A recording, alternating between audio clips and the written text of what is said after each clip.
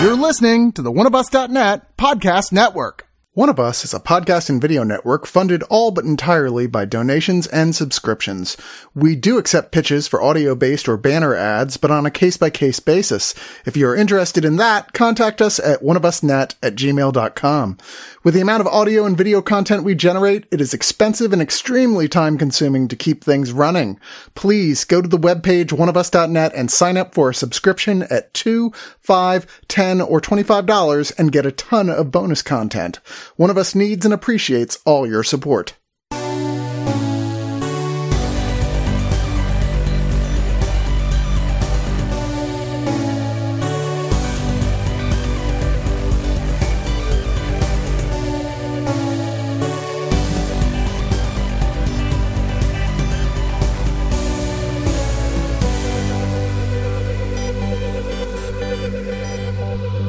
Why, hello, good Sir John.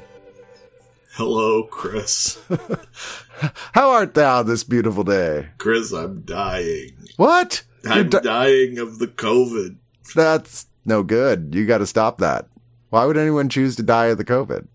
I just wanted to see what it was like. Well, what is Hashtag it like? FOMO. What is it like? It was like having a plague for a brief period of time. Did you have buboes? I had Captain Trips. It was like a slightly worse version of Captain Trips. So but are you having dreams of Whoopi Goldberg out in California though? Yeah, but that's normal. That's the typical, Fair. That's a good night's sleep. Fair enough. That has nothing to do with pandemics. I'm on the mend, lest any listener become gravely concerned. I am on the mend, but it has made us like two ships passing in the night, and then passing in the next night, and then passing in the next night, and the night after that. Yeah, our ships are delayed the way airlines are these days. Mm-hmm. But we're finally getting to Digital Noise. We're ready to take on some titles. Sir John, thank you for joining me, even if it's remotely for my own protection. We've got a lot of stuff to talk about this week and some weird stuff. You got kind of an art and camp pack this week. I would say so. It was, it was a very none of these movies. Well, I can't say none of them are similar because we do have a pair of sequels, but there's a lot of very different films in this stack. Well, we're going to start off with a documentary, which I know usually we don't start with something like that's dry. We start with something a little bit of a punch. And this one does have a bit of a punch. It's got a great title and art cover design. It's called Scarf Face. So like Scarface, and it's designed to look like Scarface, except it's Scarf Face. It's about the hot dog eating contest at Coney Island, which was the main platform for eating competitions throughout all the country. And apparently there's this whole group, the International Federation of Competitive Eating, that turned eventually into Major League Eating. Boy, the nerve on those people. And it's, it gets into other things, like there's other competitions for eating as well, dumplings, tacos, buffalo wings, what have you. But hot dogs has always been the primary one for people who, and answer the question for me, why are people who win food eating contests always skinny? How is that? You'd think the big guy would be like a shoo-in, right? Because he's got more room, but no, it's always like a little tiny person that wins, and you're like, where are you putting it? Well, Scarface is here to answer that question for you, and as well, present the world of competitive eating as this deeply flawed, really competitive, really backstabby, really kind of corrupt in some examples, series of organizations. And I gotta admit, John, this is not what I was expecting when I started watching this movie, but it was kind of glorious going through it in a schadenfreude sort of way. Yeah, you can see a lot of familiar faces. Like there's names that everybody knows. Everybody knows Kobayashi. Everybody knows, the other guy, Joey Chestnut. Is the other one who's heavily featured in this. And you get to see like a lot of the twists and turns and other people who've been part of it and people who've lost their lives that may be semi-related to the competition. And I felt like the movie itself, it's an interesting subject. I felt like it was not particularly focused. It kind of it kind of, it follows whatever I guess it could grab footage from, and the footage is, can I just say, atrocious. Yeah. Like, the movie looks like an MPEG from like 15 years ago. The footage that they choose to use and cut in.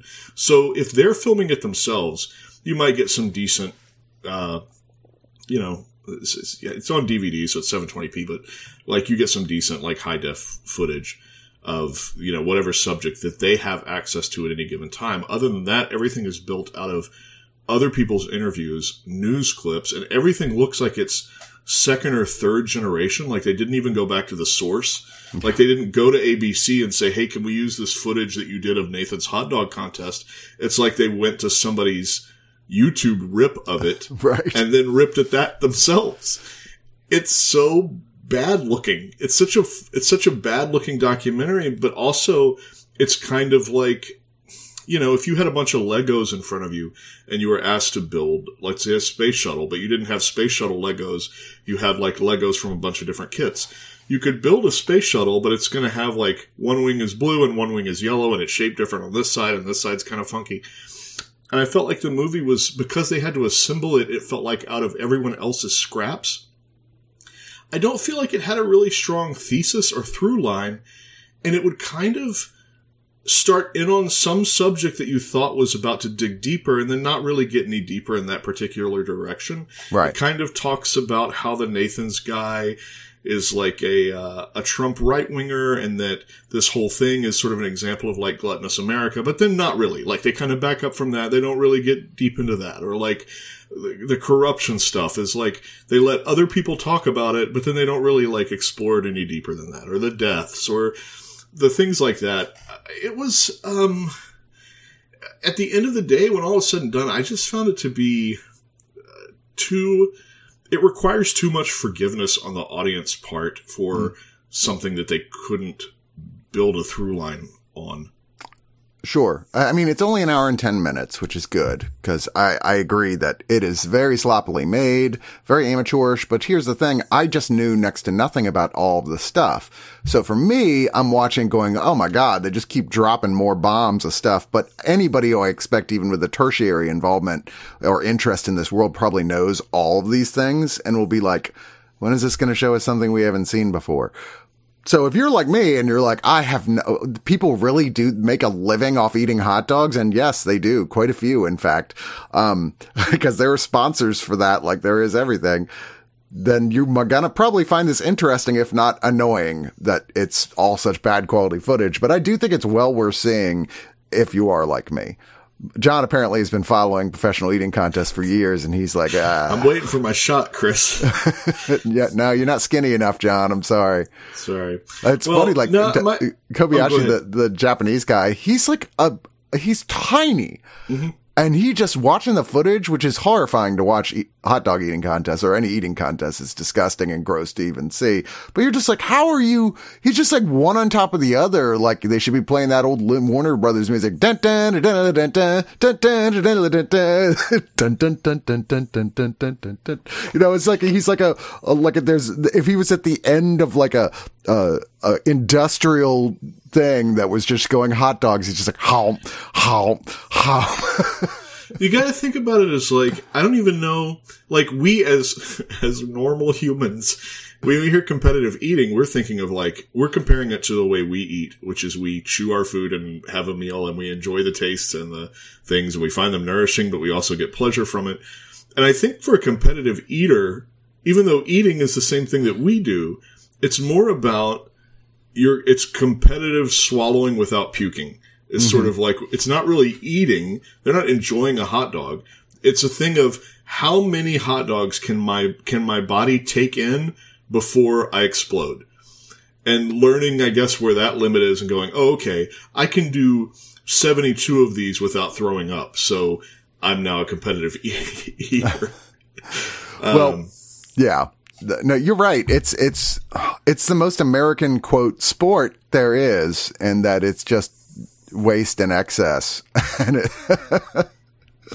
I'd like to see somebody else take a crack at it. No offense to the filmmakers, but I think there's still an opportunity to do something that's one, nicer looking. Like, that's the other thing too, is maybe if these guys just remade their own movie, but I just couldn't figure why they didn't get source material for some of this stuff. But I think there's still a like King of Kong, Man vs. Snake style film to tell within this world, and this feels like a rough draft of what that would be. Well, our next film is from Switzerland, and it's called Caged Birds. Now, this is a modern film, but it is set in the 1980s, directed by Oliver Rees. And it is, even though Switzerland has not been in war in, I think it's like centuries or something, like forever, they're like one of the most balanced, like, crime countries in the world. Nonetheless, there was an awful lot of unrest in the 80s, rioting in the streets when there were a lot of issues with their prison system being extremely antiquated and bad. This follows a apparently real guy, Walter Sturm, who was known as the Jailbreak King, who busted out of facilities many times. They just couldn't keep him. And it became a thing where every time he was caught, people would be like freeing him. He kind of became like an icon of these movements, which are also anti-police brutality.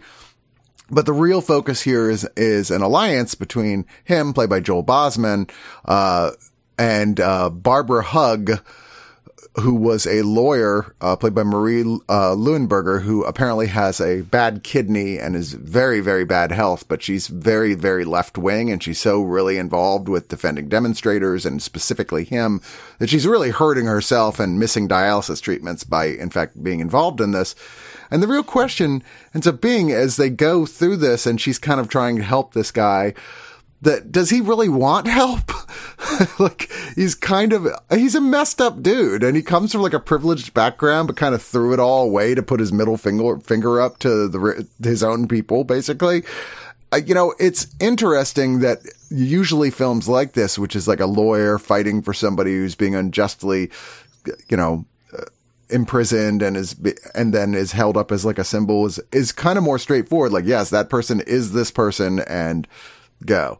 Let's all feel very angry at injustice. And this one brings up other weird character-based scenarios that I think really gives it some degree of momentum. It's certainly not fast-moving, but I found it was very interesting.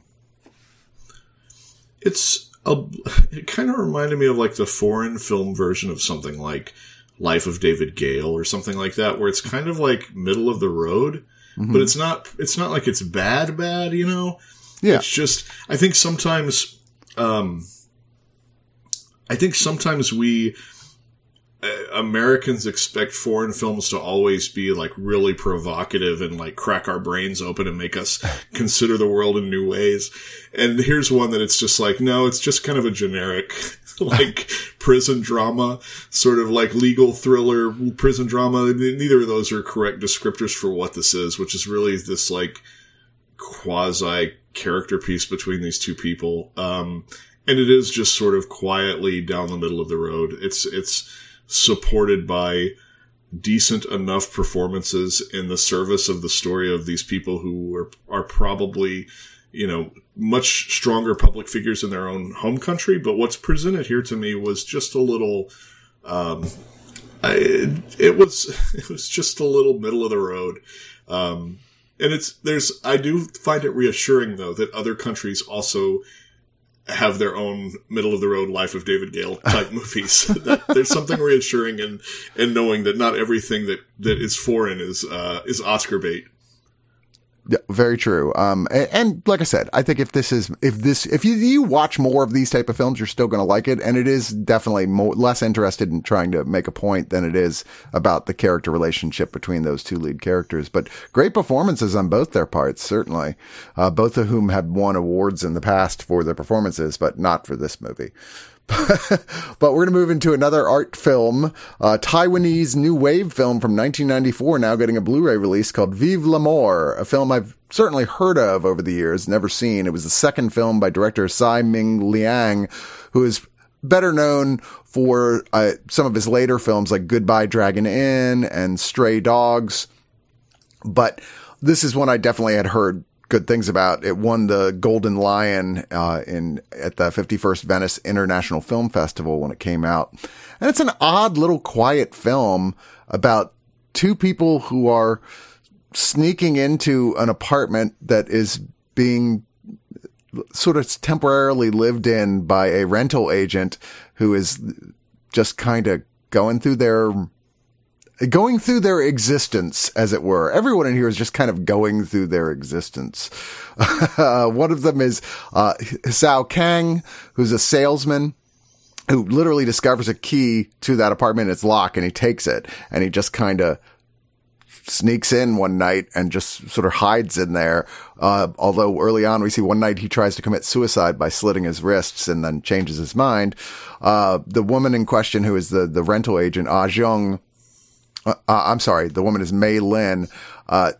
Originally we introduced to the second person sneaking into the apartment, Ah Jung, because they kind of have a meet cute. They end up hooking up in that apartment and have sex, while Hsiao Kang is hiding in there. And basically that's the thing that makes him stop him from bleeding out.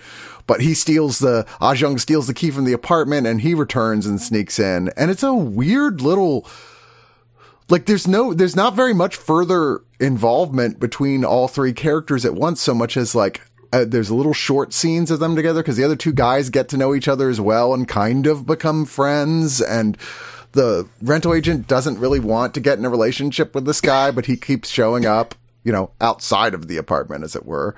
I don't know. It's a very quiet film that not much happens in, but it's just so beautifully shot. And it's such a weird little situation that I did find it kind of involving, if not essential.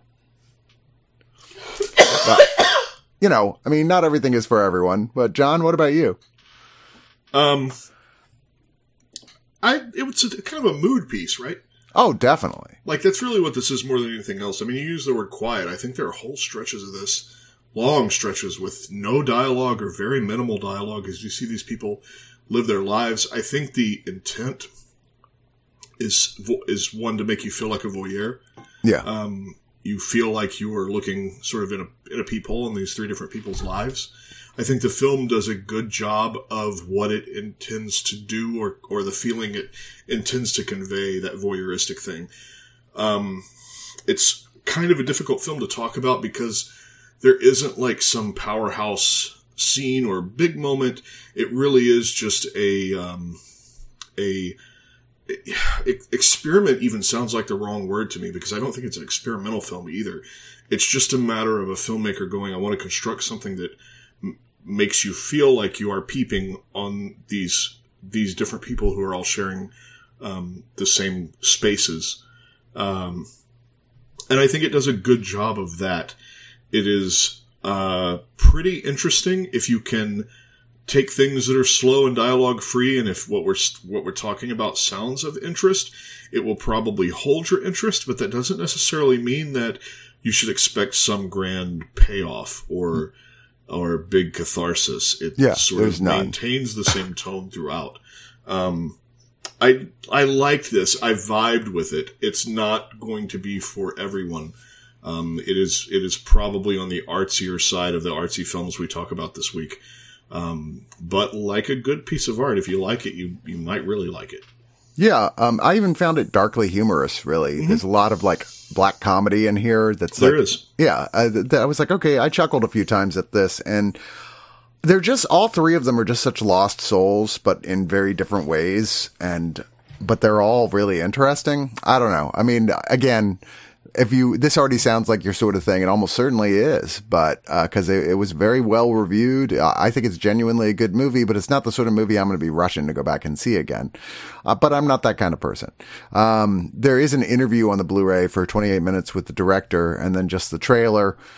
So there's not a lot of extra bonus stuff, but it's a nice presentation of it. It looks really good, which it needs to. Yeah, you were saying about how quiet about how there are long stretches, no dialogue. I think I timed it like first 22 minutes of it. There's not a single word of dialogue in it.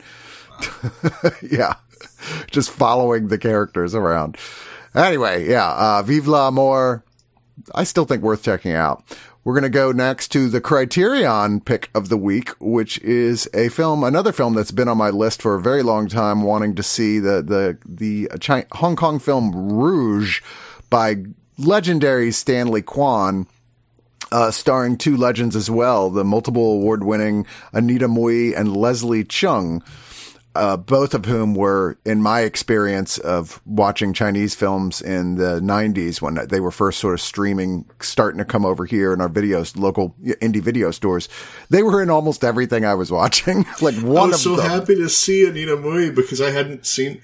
I was one that was devouring all those Hong Kong fantasy stuff like in the 90s as well. And like me and my friend, we must have watched Heroic Trio like every single time I was over at his house. And then, right.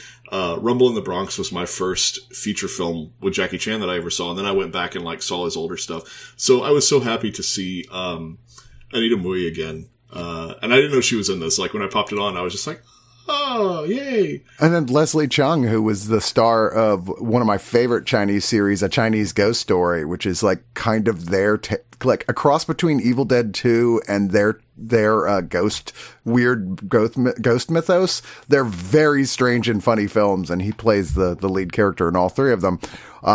But he has a very tragic story, unfortunately. He ended up committing suicide at the end of his life, I believe, associated with the fact that he was gay, and that was not very well supported in China at that point in time. But he was so pretty, he was always playing romantic leads because he's a very, very pretty man. The story takes place in both 1987 and 1930s, because this is a ghost story, but kind of a weird meta. It's a film, if it was made in America, it would be a wacky comedy. You know what I mean? The setup is for wacky romantic comedy, and that's not really where they're going here. It's more doomed drama.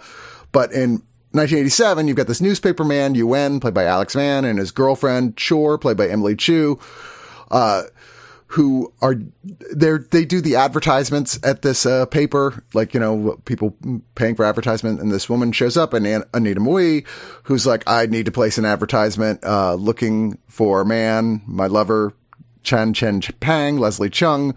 It turns out that, like, in the past, in the 30s, he was this playboy son of a wealthy family who wanted to be an actor, and he met Anita Mui, fell in love with her in a tea house where she is not a rich person. She's an actress and prostitute, but like definitely not that. Definitely not someone their families would approve of. Realizing that despite their love, they'd never be accepted. Basically, it was like, okay, we're going to kill ourselves by opium overdose. So she's there, and she's been waiting in the afterlife, and he's never shown up, and she's worried, have I lost him somehow? Is he wandering around on Earth as a ghost? And she manages to convince this couple to help her try and find her, either the ghost of or whatever of her ex-boyfriend. And it's a weird setup, dude, but it is kind of like tragic-romantic in a touching way. Mui is just so good. She's such a great actress, and it really translates past language here completely. I thought this was really terrific. It was a great choice for Criterion to put out. It's certainly not, if you watched a lot of these films of this time that weren't by like Wong Kar-wai or something, this might not be what you were expecting from the description. There's not a bunch of people flying through the air doing martial arts. There's this little bit of ghostiness, but not very much. Most of the time she's kind of, you know, she doesn't appear terribly ghosty or do ghosty things. She's just kind of looks like a person wearing out of date clothes. But yeah, I thought this was really terrific. You had this like period of time, and I honestly like, I only found out just now at recording. I assumed that this was a response to Ghost, and how when Ghost kind of came out, you ended up with things like Hearts and Souls or Truly Madly Deeply, the UK film. So good. And I was kind of like, oh, it's sort of like in that whole early 90s Ghost romantic drama thing that was going on. You know, movies get trends, and this came out in 88. So it actually may have been the trendsetter here, or at least the canary in the coal mine for what was about to come, because it certainly is of that type of film that's like a little bit light fantasy, and again, there's like a supernatural romance, but kept somewhat light in some ways. it's, you know, if you're dealing with like the death of lovers and stuff, sometimes that can feel really heavy, but there are comedic moments in this and things. There's also heavy moments as well, but it feels of a type of that early 90s window of supernatural romantic dramas, which was nice. I hadn't seen one that I hadn't seen. Yeah. What did I just say? You hadn't seen one that you hadn't seen? It was a nice, like, it's like when you watch it's like when you watch a buddy cop movie that you hadn't seen from the time that buddy cop movies were a thing, and you're like, I got the warm fuzzies because I saw a new buddy cop movie I'd never seen before. It's like, I got the warm fuzzies because I saw another, like, ghost looking for her lover movie that they used to make a billion of in the early 90s. And this was a good one. Yeah, one of the higher ranked ones, certainly. This was considered to be quite good, won a whole ton of awards across the world. And I think well deserved. It is light entertainment in and of itself. It's certainly doesn't feel like it's reaching all that hard for anything past what it is, but I'm sure there are some undercurrents I'm missing, not being a person who lives in Hong Kong. But this is on Criterion. It looks gorgeous, and it also comes with two films from 1997 by the director. The film Still Love You After All These, and the documentary Yang plus Yin, Gender in Chinese Cinema. In full confession, I did not watch these, but both of them look at Hong Kong's social and cinematic history while also considering sexual identity in Chinese cinema and the filmmaker himself's sexuality. I'm going to go back and watch these at some point because I really like this director quite a bit. And those topics are actually very interesting. They come up a lot in that 80s, 90s period in Hong Kong cinema. Sexuality was very discussed underneath in the way that, like, sort of, you would say Bride of Frankenstein is discussing sexuality, but not in an overt way, but seems more overt now that we're watching it now. Mm-hmm. You know, it feels like that same sort of thing was going on there. But yeah, there's a new interview with Kwan where he talks about his whole career. There's a booklet essay by critic Dennis Lim that talks about the film's ghost story specifically. Yeah, this is well worth checking out, especially if you were a fan of Chinese film or are a fan of Chinese cinema in this period. This is a kind of a standout for this type of film from there, which there weren't a lot made in China. Like, a lot of what was going on here were like cop movies or Jet Li flying around with a giant spear or the heroic trio, as you said, or Jackie Chan. And this was like one of the little side ones that maybe not as many people got to see here because we were looking for those other movies. Mm-hmm. And still very mainstream feeling. Like, it didn't feel esoteric. You know, no. It felt like it was made for mainstream audiences.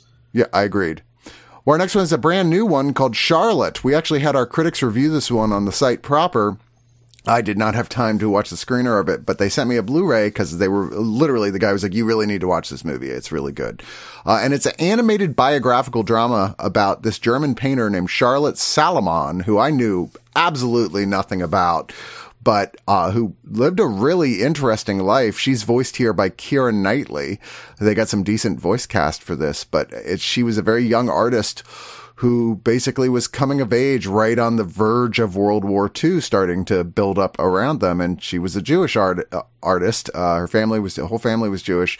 And it's her sort of shuffling back and forth through various different places as her family tries to get her to not have to deal with what they saw, what everyone saw coming, you know, like them going from oppressing the Jews to murdering them, while she is actively exploring her artistic side and turning out to, at least in terms of the way history discovered her, really incredibly talented and arguably the world's first graphic novelist is their argument, because she told this whole story of her life through just a series of paintings that were chronological, and people look at that as like you can really read it as a story, which is interesting. I think that the film is maybe overall a little bit dry, but it is, in terms of storytelling, but it is quite beautiful. It is a really beautiful and heartbreaking story. I mean, I did definitely cry at the end of it. I was like, it's emotionally moving. And you've got people like Brenda Blethyn voicing it, Jim Broadbent, Sam Claflin, Henry Czerny, Eddie Marsan, Sophie Okonedo, Mark Strong. I mean, it's a solid cast of people. And the animation is gorgeous, albeit it reminded me a lot of every other animated film I've ever seen about the life of an artist in terms of the style. I was like, yeah, they all kind of look this way. But, you know, there was something here where at points it was trying to echo the artist's impressionist style. Yeah, I thought this was pretty good. It's pretty good. It's certainly a noble film. In its attempts to bring this artist's story to life. And I can certainly understand why, like, the decision to do it animated was probably tremendously much more cost effective than trying to stage like a period piece set during World War II. So I understand that the desire to make it animated was probably one of budget reasons, because I also think that certainly from an animation standpoint, it's almost too limited even there in scope and scale to really either sell the feeling that her artwork gives or to bring the characters to, I don't want to say bring the characters to life. Look, a lot of the animation in this is characters in rooms talking to each other. And that's just what it is. And that's a difficult thing for animation, because animation, I mean, the name of it is about movement. Yeah. And there is not a lot of movement. So then I have to go, okay, but if there's not a lot of movement, are they capturing, a feeling, a general feeling, or an overall tone that her artwork conveys? Maybe that's the reason why. And that doesn't really come across either. I thought this was, we talked about this before. We've had some movies recently. The Zoot Suit was this way, where the execution of what was being delivered was almost muffling something that could have been better if it wasn't executed in this way. And that's kind of the way that I felt about Charlotte. Like, if it was executed differently, if I was seeing it in live action, or if the animation had more power, then I could see this as being something really engrossing. As it was, it kind of feels like one of those movies that they wheel into your classroom when it's raining outside and there's a substitute teacher, and it's like, okay, today we're going to learn about Charlotte. Wheel the VCR in and pop it in, and everybody sits and watches this, and then the class is over. Right. And that's probably highly insulting to the film itself. Now that that's come out of my mouth, I'm like, that may be far too negative. But if you were ever in a classroom in America that had to watch a movie like that, then you know what I'm talking about. It's sort of PBS. Mm-hmm. You know, it feels a little PBS. It did make me wonder why they choose to animate it when they did very little with the art form of animation in terms of reflecting the style of the artist, I thought, during it. I felt like if they wanted to do those aspects, and there are moments like that, but it felt like there doesn't seem to be, even budgetarily, any real reason to not do this with live action, and then maybe have brief animated sequences the way they do in here that explore that style, if that's what they want to go with. I mean, it's not like she was an animator. I mean, I couldn't help but think of the one and I'm blanking on the name of, they did one a couple years back about Van Gogh that's amazing. That's just gorgeous and totally captures the style of Van Gogh all the way through it. It's just like jaw dropping. And this was kind of like, where is that part? Did you like structurally similar, but in terms of like, why make it an animated film? I kind of was like, I don't know the answer to that. Sometimes it's a matter of, if you look at the cast list of this, it actually has like name stars as the voice cast. Mm-hmm. And I'm just guessing, I don't know anything about the production of this movie, but my guess would be that it was very, very, very low budget, and that every time they would bring a new name in, that would let them get a little bit more money. Because money chases money. So it's one of those things. Well, if you get Keira Knightley, we'll throw in this much money. And then it's like, okay, great. We got Keira Knightley. Now we're spending that much, but we got that much. And I think that's probably what held it back, was a kind of a line in the sand between, well, we can either blow this up and really make it super artistic, or we can have a name cast so that we can sell this internationally. And that may have been what it came down to. That's strictly conjecture. I have no idea, but this is fine. You'll learn about an artist that you didn't know about before, and who has an important story and who has important artwork. It's just not the greatest movie ever made. It's just, it is what it is. Well, we're going to move on to a 4K upgrade to a legendary Hollywood film called Giant, one of only 3 films featuring James Dean. And an Oscar winner at that is the very example of the type of film they rarely make anymore, which is that epic, sweeping family drama. I mean, usually they make a miniseries of that sort of thing these days if they're doing it. I think there was one just recently on Hulu, or 2 or 3. But this is, as those films tended to be, a very long film. Like, it even has an intermission in the middle of it because it needs it, because it's 197 minutes.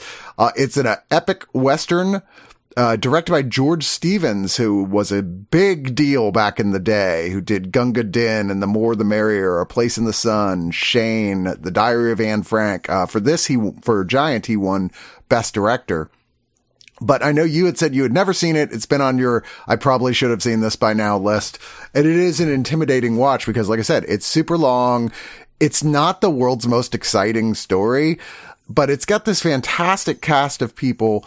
This is my second time watching this. And it's, it starts in the 20s with a wealthy rancher played by Rock Hudson, who's traveling to Texas from, I forget where it said he was originally from, but, he's traveling from Texas to Maryland because he wants to buy some horses, and he's talking to this rich family, and he has sort of a, both meet cute and meet sullen with a young Elizabeth Taylor, who admittedly, when she was like a big star, she was one of the most beautiful women in the world, and this movie really portrays that, I think, and that she had really genuine talent as well.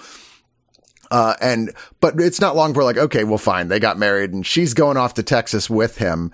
And there's a lot of like conflicting, like, is that how you do things? Like Texans going, oh, great. The city girl, the East Coaster, she won't know how to do anything. And her kind of going like, hey, give me a chance here, people.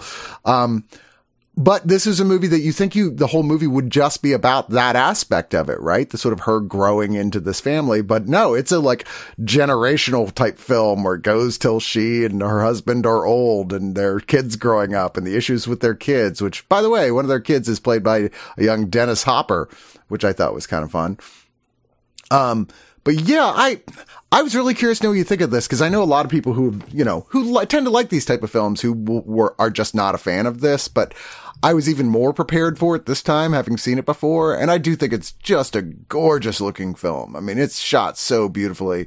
It's just, there's a reason we don't really make this type of film so much anymore. It is sprawling. It's they use the word novelistic. It is novelistic. You can definitely tell it was based on a novel that picks up and drops off through decades with these people.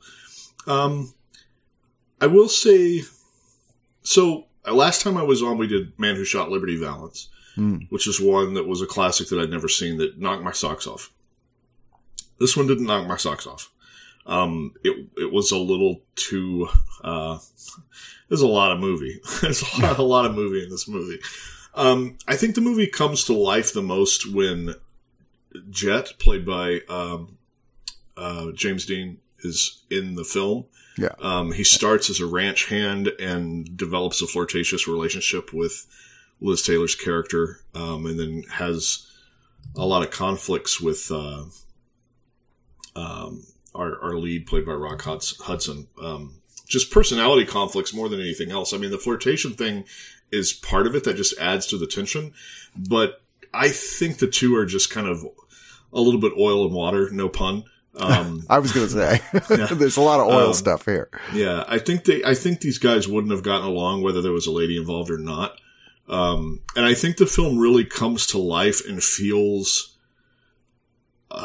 energized whenever the scenes are about Jet or Jet's directly on screen. And I think that when he's not, I think the film kind of lulls back to sleep.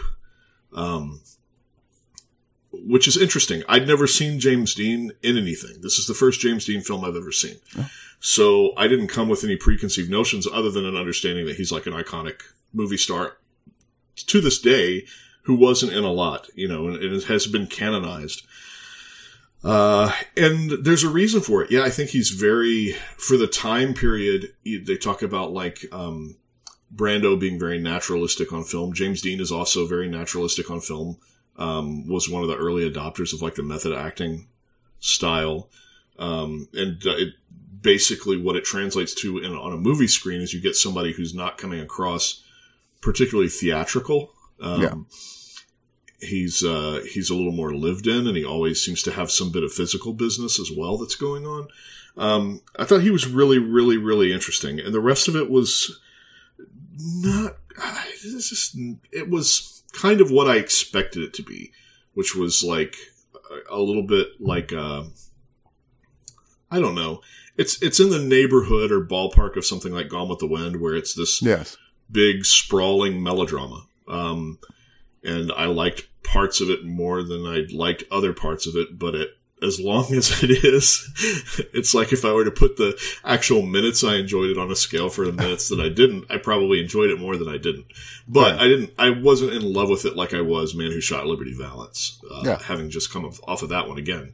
That was one where it was just like, that was freaking terrific. Giant didn't hit me in the same way, and I was desperate for that. I was kind of hoping for it when you gave me the second stack, and I saw Giant. I was like, oh, I have this other opportunity for this movie to like an old movie I haven't seen to like knock my socks off. And I was like, oh, it was actually kind of what I expected, other than the stuff with Jet, which I thought was really good. And yeah, Dean is barely in the first half of this, and even in the second half, he just has some very big but very important scenes. Like one of the best scenes in this whole thing is he gets this big sort of drunken like scenario, and he's terrific in it. But yeah, no, this is both this and East of Eden are like both good movies, but they're not essential. Wait till you see Rebel Without a Cause. It is that one you're like, okay, this is as good as everybody says it is. Cool. and Dean really is the star of that one. But yeah, this is on 4K. Unfortunately, they've lost all the extras from the previous and now out of print Blu-ray. They're not involved. They're not included here. All there is a vintage commentary from uncredited production assistant George Stevens Jr., screenwriter Ivan Moffat, and film critic Stephen Farber. Apparently it's quite good. I did not rewatch all 197 minutes to listen to the commentary, but according to the things I'm reading, it's if you love this movie and you want to know all the little bits of trivia, it's worth it for that. But we're going to move into two sequels that are being re-released on one disc from Kino Lorber, although they previously had released both of them on Blu-ray separately. They're sequels to a movie that we have reviewed previously on Digital Noise. Not John, because when I handed him this disc, he's like, I've never seen the film that these are sequels to, although I've always wanted to, In the Heat of the Night, a 1967 mystery drama directed by Norman Jewison with Sidney Poitier and Rod Steiger that was considered to be a huge deal. I mean, it's on a lot of top 100 films lists. It was nominated for 7 Oscars and won Best Picture and Best Actor for Steiger. But he's this big quote for Sidney Poitier where he goes, "They call me Mr. Tibbs." So this movie was big enough and popular enough. They were like, okay, well, let's go ahead and get Poitier to go in the story. He goes back to his hometown where he's a cop, and it's more stories of him being a cop in his hometown. And all that being said, well, I can watch Poitier do next to anything. These are definitely cash-in sequels by the very definition of the term. They're like, okay, people love this character. They love Poitier. Poitier's hot right now. Let's build a franchise about Virgil Tibbs doing other stuff. And this is him doing other stuff. The original one, he's like cracking a murder case while dealing with small town racism, which is interesting. And here this is just basically cop movies. Okay, I'm going to armchair quarterback this stuff because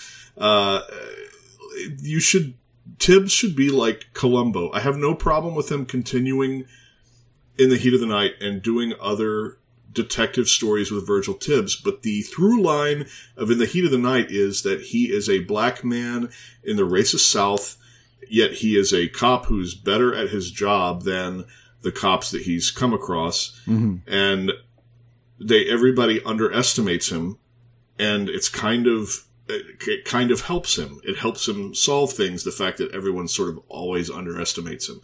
And I'm like, that's very similar to Columbo, who acts, but Columbo's deal is I'm going to act real dumb and everybody will underestimate me and I'm actually really smart. Yeah. But I feel like there's a Columbo aspect to this where you could go, okay, for sequels for Virgil, what we're going to do is we're going to always place him in scenarios where he's underestimated. It doesn't always have to be the racist South, but construct things that at least structurally make it similar to In the Heat of the Night, where he's the outsider and people aren't looking at him as an equal, if not better. And just do the sequels like that. Like, that's what you carry over. Tibbs, in and of himself, in The Heat of the Night, all we know about him really as a character is that he's very principled. He's pretty level-headed in that he's highly competent at his job. And so this tries to expand that with, like, wife and kids and seeing Tibbs at home. I also don't know where I missed, because I'm about 99.9% sure that he said he was from Philadelphia several times in The Heat of the Night, only to discover that the other movies are in San Francisco. Right. And it was kind of funny. Wendy was sitting on the couch. We were watching these together, and she goes, "Oh, what city is this?" And I said, "Oh, it's Philadelphia." And then it cuts to the Golden Gate Bridge, and I was like, "No, that's not Philadelphia. That's unless it's like Chicago." Yeah. So what you end up with here with these two movies, and Mr. Tibbs, we'll talk about Mr. Tibbs first, which is this young woman is found dead. She may have ties to this pimp. She may have ties to this evangelical political leader played by Martin Landau. And Tibbs has to kind of sort through the various parties who sort of are hovering around her mysterious death and come to some conclusion, while he also teaches his kid how to smoke cigars in the meantime. That was a weird scene. I always heard those stories of people saying, "Oh yeah, my dad caught me smoking or drinking, so he made me just do it until I threw up." I'm like, do people really do that? That seems tantamount to abuse, and this is that. I think They Call Me Mr. Tibbs becomes less interesting as it goes along. You become much less vested in who the murderer is, and it kind of just whimpers out over its running time. Yeah. I was all for this conceptually, and then by the end of it was really disinterested. And then the organization, I think, has a far more interesting premise, but is somewhat...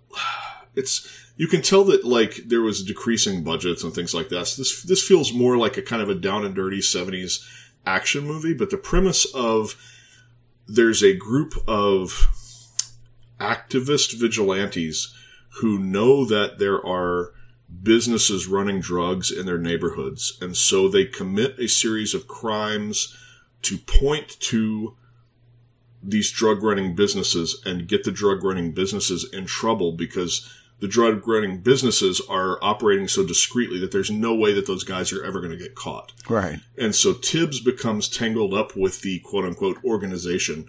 Raul Julia is one of the members you'll recognize. That guy whose name I can't remember, who's in Barney Miller and DC Cab, that character actor, I can't remember his name. He's in it. And basically, like, Tibbs he's for their cause. As a police officer, he realizes what they're doing is illegal, so he's sort of like, let me be the one that connects the dots on this so that you guys don't further endanger yourselves or others, and we'll try to uncover this whole thing. He almost is like this has the feeling, I don't know if you thought this has the feeling of a script that existed that they went, oh, we can put Virgil Tibbs in this movie and make Virgil Tibbs the cop in this movie. Absolutely. It feels like something Portier may have crossed his desk and gone, oh, we'll just do a rewrite on it, and now it's the third In the Heat of the Night movie. Yeah, it also feels, I mean, both these feel very kind of TV movie-ish, but I agree with you. It's like a much more interesting premise, but also ultimately, I think, where it's not a better made film on a technical level, it's a hell of a lot more fun to watch than They Call Me Mr. Tibbs, which, like you said, just sort of peters out. That seems like it's getting to this confrontation. Like, how does the policeman deal with the fear that somebody that he respects as a religious leader and as a friend might be involved in a crime? How would you approach that? It feels like there's an interesting story to be told there, but Mr. Tibbs doesn't do it. It just kind of dances around doing it. Whereas this is like, oh, this actually has actions and murders and stuff is happening. You know, I mean, like, you wouldn't even make an episode of Law and Order these days about just one murder. Like Call Me Mr. Tibbs. A hooker got killed. This is not 45 minutes of television. I'm just saying. It's certainly not almost 2 hours of movie. Whereas the organization's like, oh, there's a lot of shit going on, and some of it's a little silly, but I at least had fun watching it, even if it was kind of dumb.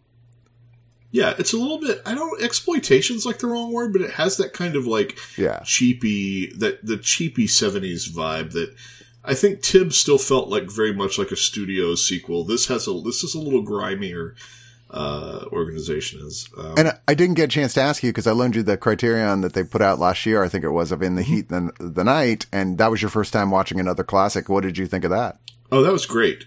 And honestly, like, one of the things that I really noticed is that there was a shift in cinematography that's noticeable in that movie where they're using... There's a certain look and feel that movies have, color film had in the 50s and 60s, where everything is very high key. Giant is a great example of that. Like, everything's kind of lit the same in Giant, you know? Mm-hmm. Like, everything is sort of lit as if they're on a big set. Like, everybody's, like, bright, you know?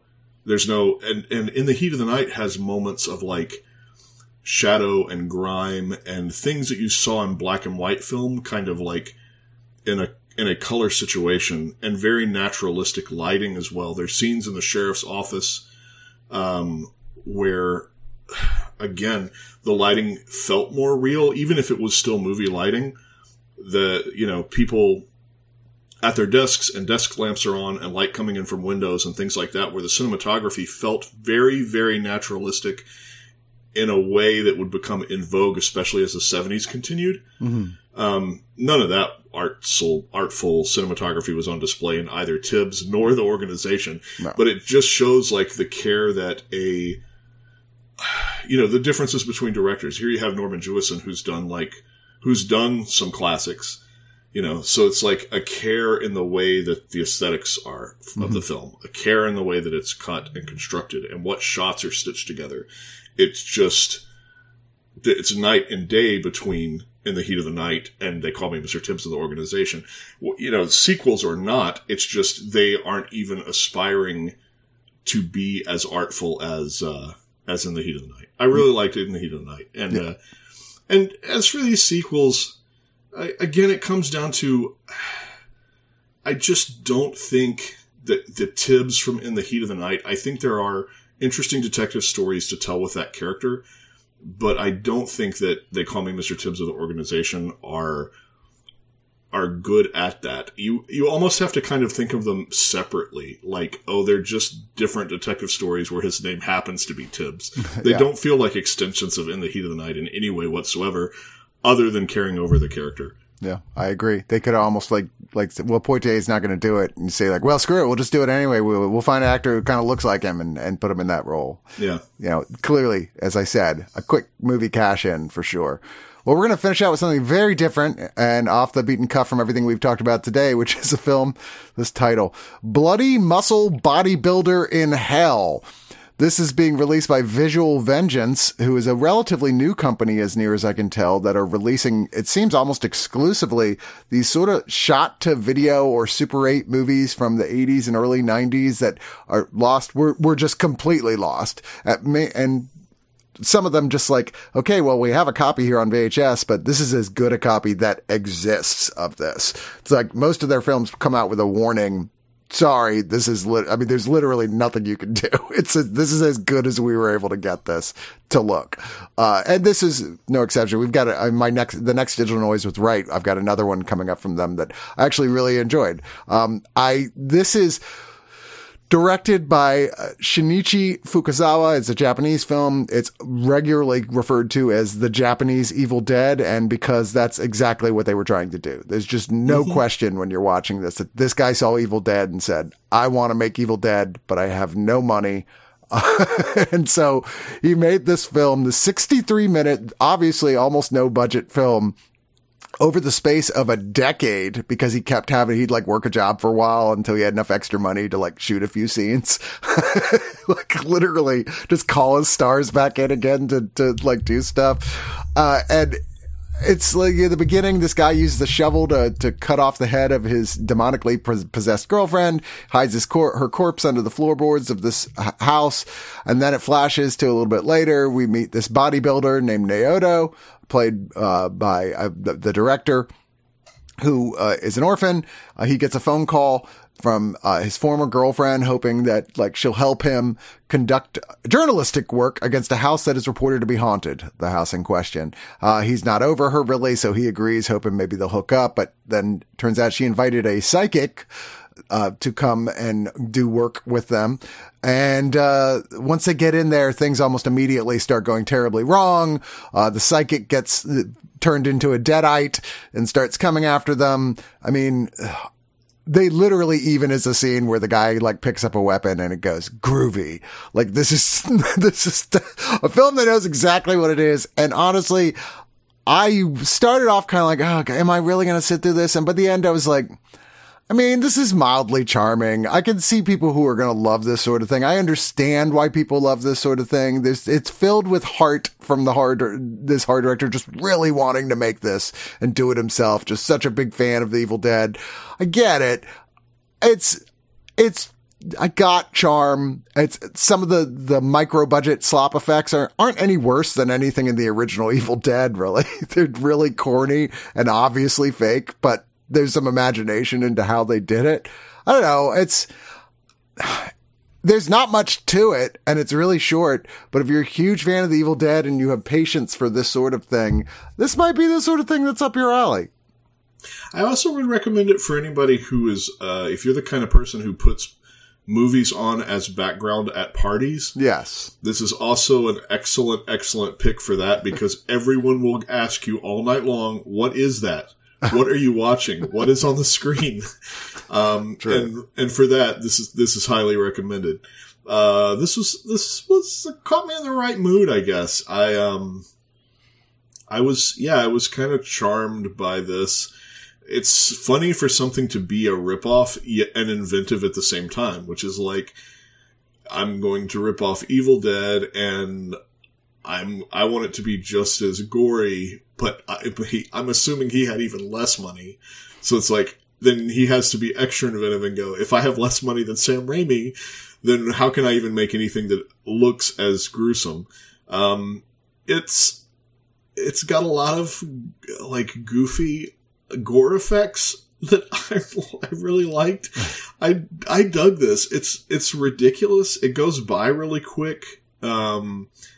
And again, it's just kind of, it just kind of hit me. I think sometimes you just have those movies that are like the right movie at the right time. And this was just like a complete, easy to watch lark. Like, I don't think I've ever said on Digital Noise ever. I don't think I've ever said the words, just turn your brain off.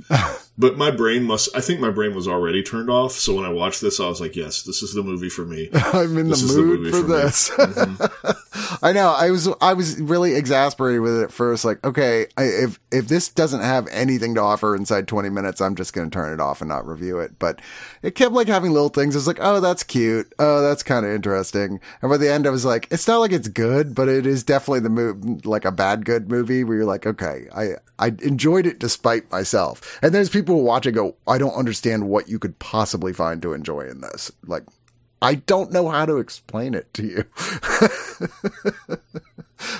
There are, weirdly, a lot of bonus features on this weird little tiny film. There's a commentary track with Japanese film historian James Harper, who wrote Flowers from Hell, the modern Japanese horror film. There's another commentary track with very well-known directors, Adam Green and Joe Lynch, who have at first just a fun time. Like they do like fake American like dubbing for it and stuff and are just sort of goofing around, but eventually get really into it. I'm definitely going to go back and rewatch with them the whole thing. I watched a little bit, listened to a little bit of it, but like what I heard, I liked. There's some short featurettes as well. A new interview with the director for about 4 minutes, and talks about the influence of Sam Raimi and Bruce Campbell. There's about 2 minutes of outtakes effects that have a lot of gore effects we didn't see in there. A 2-minute special effects video that shows how they did some of the stuff. Of course, there's a severed hand sequence in here, as you might imagine, as well as 2 original trailers for this feature, behind the scenes image gallery, and a second image gallery of various promotional images and stills. There's trailers for some of the other Visual Vengeance titles, because if you like this, you might like Slaughter Day, Todd Sheets' Moonchild, and The Necrophiles. I liked The Necrophiles. I don't know. We're going to have an interesting review when we get to that, because it is also terrible, but also kind of good. And then the packaging itself is cool because it's got a collectible folded mini poster in here. It's got an insert booklet with 3 pages of liner notes on the movies by the guy who wrote Horror Boobs, a vintage laminated video store rental card, and a sheet of video store rental stickers, and as well as reversible cover sleeve art with new art on one side and the original Japanese home video art on the reverse. That's really great packaging. I love it. I was like, is this a fake video card and then stickers I could put on things? Oh my God, I love these type of stickers. For the record, Necrophiles also had like little bonus cool shit that they shoved in there and stickers and stuff. And for those reasons, Chris, this total package reasons, reasons, that's why Bloody Muscle Bodybuilder in Hell is my pick of the week. Over Giant, over Sidney Poitier films. I think our total package home video release out of everything that you handed me was let me get this title right again. Bloody Muscle Bodybuilder in Hell. Okay, I'll go with you on that. I mean, it's far from the best movie in this, but in terms of a full package experience, yeah, I kind of got to give it to you as this is the best release of it. You know, maybe if they had packed Giant with extras or something, or if like the 2 Mr. Tibbs films were packaged with In the Heat of the Night. Are you telling me the guy that wrote Movie Boobs wouldn't write about Giant? All right, Bloody Muscle Bodybuilder in Hell is our pick of the week. I never thought I'd say those words on this show. Thank you, John, for joining me. I already handed you some movies. I'll get you some more soon for the next time we get to team up and talk about crazy stuff. If you like this, maybe I'll hand you other Visual Vengeance stuff in the future and see how you handle that. We'll see. I'll end up like, no, I take it back. It's not my pick of the week. I'm sorry. Thanks for listening, everybody.